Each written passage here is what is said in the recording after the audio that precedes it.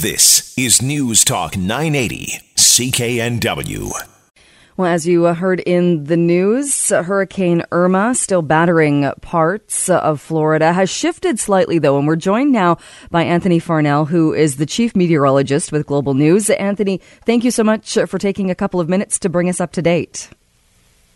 Oh, no problem. Thanks for having me on this morning. What do we know about the storm and where Hurricane Irma is right now? Well, it's actually a bit of good news, just a smidgen of good news for the state of Florida because Cuba has actually interacted with this hurricane overnight. It made landfall very close to Cayo, and now it's just raking right along the coastline. It's obviously horrible news for the country of Cuba, but this has weakened the storm. It's still a Category 4 right now, but the winds have come down, and they could actually drop the Category 3 strength by early afternoon.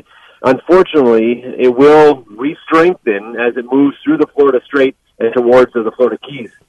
And when we hear that it's shifted, like you said, it's blasting parts of Cuba right now. But with that bit of good news, does that mean it will change a bit as far as how hard it hits the more populated areas in Florida? Yes, and this has been a trend really for the last 36 hours or so. Computer models and also the National Hurricane Center forecast has been shifting towards the west. So that actually is going to spare a little bit the Miami and Dade County area. And this is where the big population center is, obviously in Florida, although much of the state and even over towards the other side, Naples, Fort Myers, and then into the Tampa area still has a lot of people living there. But they're now the ones that could see the strongest winds of this storm, along with the biggest storm surge, which could be as much as 12 feet. And a lot of this is low-lying areas, and this is a storm surge that really needs to be taken seriously, and the government and all the officials are making mandatory evacuations for new people now as that track continues to slowly nudge further west towards the Gulf of Mexico side. And what strength winds are we expecting now, or are we seeing now with Hurricane Irma?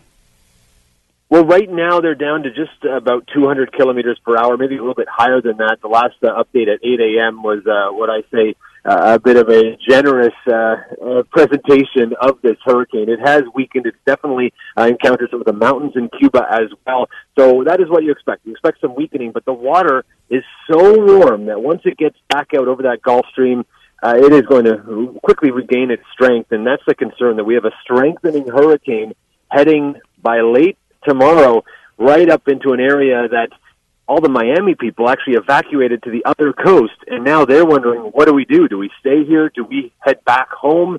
And of course, it's still not a day in the park for Miami because winds are going to be gusting hurricane strength. They're also expecting up to a 6-foot storm surge, so it is a bad situation still for the entire state of Florida. And is it because when you mentioned the warm water and the temperatures, because we often hear about these storms approaching or hitting, then downgraded to tropical storms, is it different to see a storm like this where we see it at such forces getting a bit weaker but then strengthening again?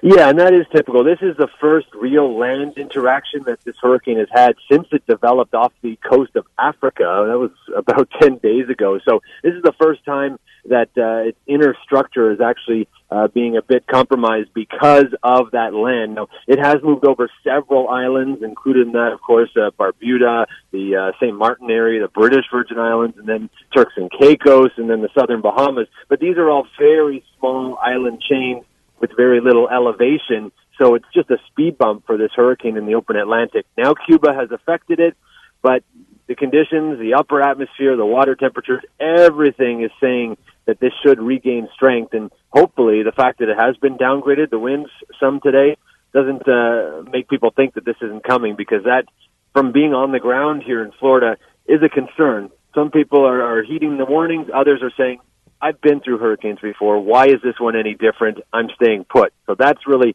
the big question as this gets closer and as conditions deteriorate from south to north across the state. And what time do we expect with Florida bracing for impact? Do we know what time it's expected to hit? Well, we're right now close to Daytona Beach. We're actually trying to figure out our plan, where we're going to go intercept this hurricane. Of course, safety comes first. We're also looking for hotel rooms, which is very hard to do considering almost 6 million people are on the move across the state.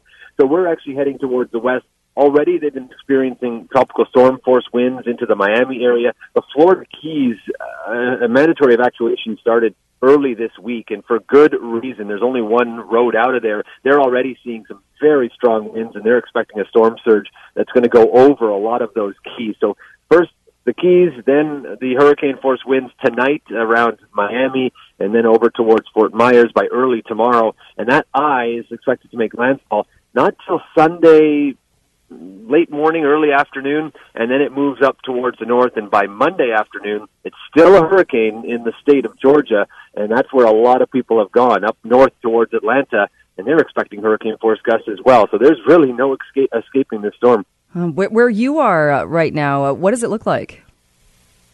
Well, right now the sun is actually shining. I was woken up twice in the night from thunderstorms, and that's kind of typical when you have these massive hurricanes. You get one of these outer bands that rolls through, it starts to rain, the winds ramp up, and then it diminishes, and the sun maybe comes out for a sec. And then you get that next band, each one a little bit stronger than the one before.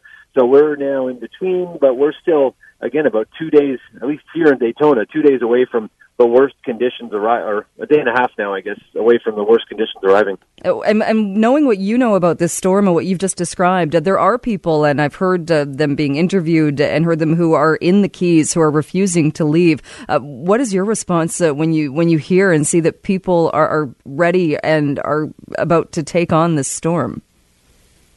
Yeah, and I've been down to Key West before, and it is a bit of a stubborn bunch. They have been very lucky in the past. Tracks of hurricanes have veered right, veered left, and missed, especially Key West and some of the other keys. So the National Weather Service is trying their best. Their messaging, I've never seen such strong messaging where if you stay, you may die. That is basically what they're saying. So rescue workers won't be able to get there for days. The roads will be cut off. So you're on your own, and that's really the reality of things down in that area. And that is why they're just trying. You can't, of course, force people out of their homes, but they're doing their best to try and get everybody to leave and head north. All right. Well, Anthony, stay safe, and I appreciate you taking some time with us today. I know it's a very busy time for you. Hopefully we'll check in with you again, but thank you so much. That sounds great.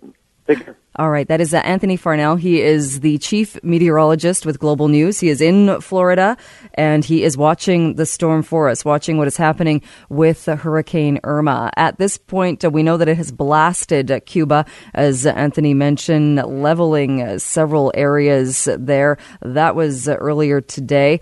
And we will keep you up to date. At least 24 people at this point we know have been killed by this storm. They've died in that area as a result of Hurricane Irma. Many of the islands in that region are still assessing the damage, still trying to figure out exactly what they do now. We know there's another hurricane, Jose, on its way as well. We didn't even get to that one to talk about that. But just looking, well, not just, but looking at the path of Irma, as Anthony mentioned, lighter winds, but they're expected to pick up again as this storm continues on its path of destruction towards Florida. We will keep you up to date with what is happening with the hurricane and where it is. Winds of 200 in some areas. Hard to even imagine what winds like that would feel like. And, well, it's not hard to imagine the devastation as we can see it. Vancouver's News, Vancouver's Talk.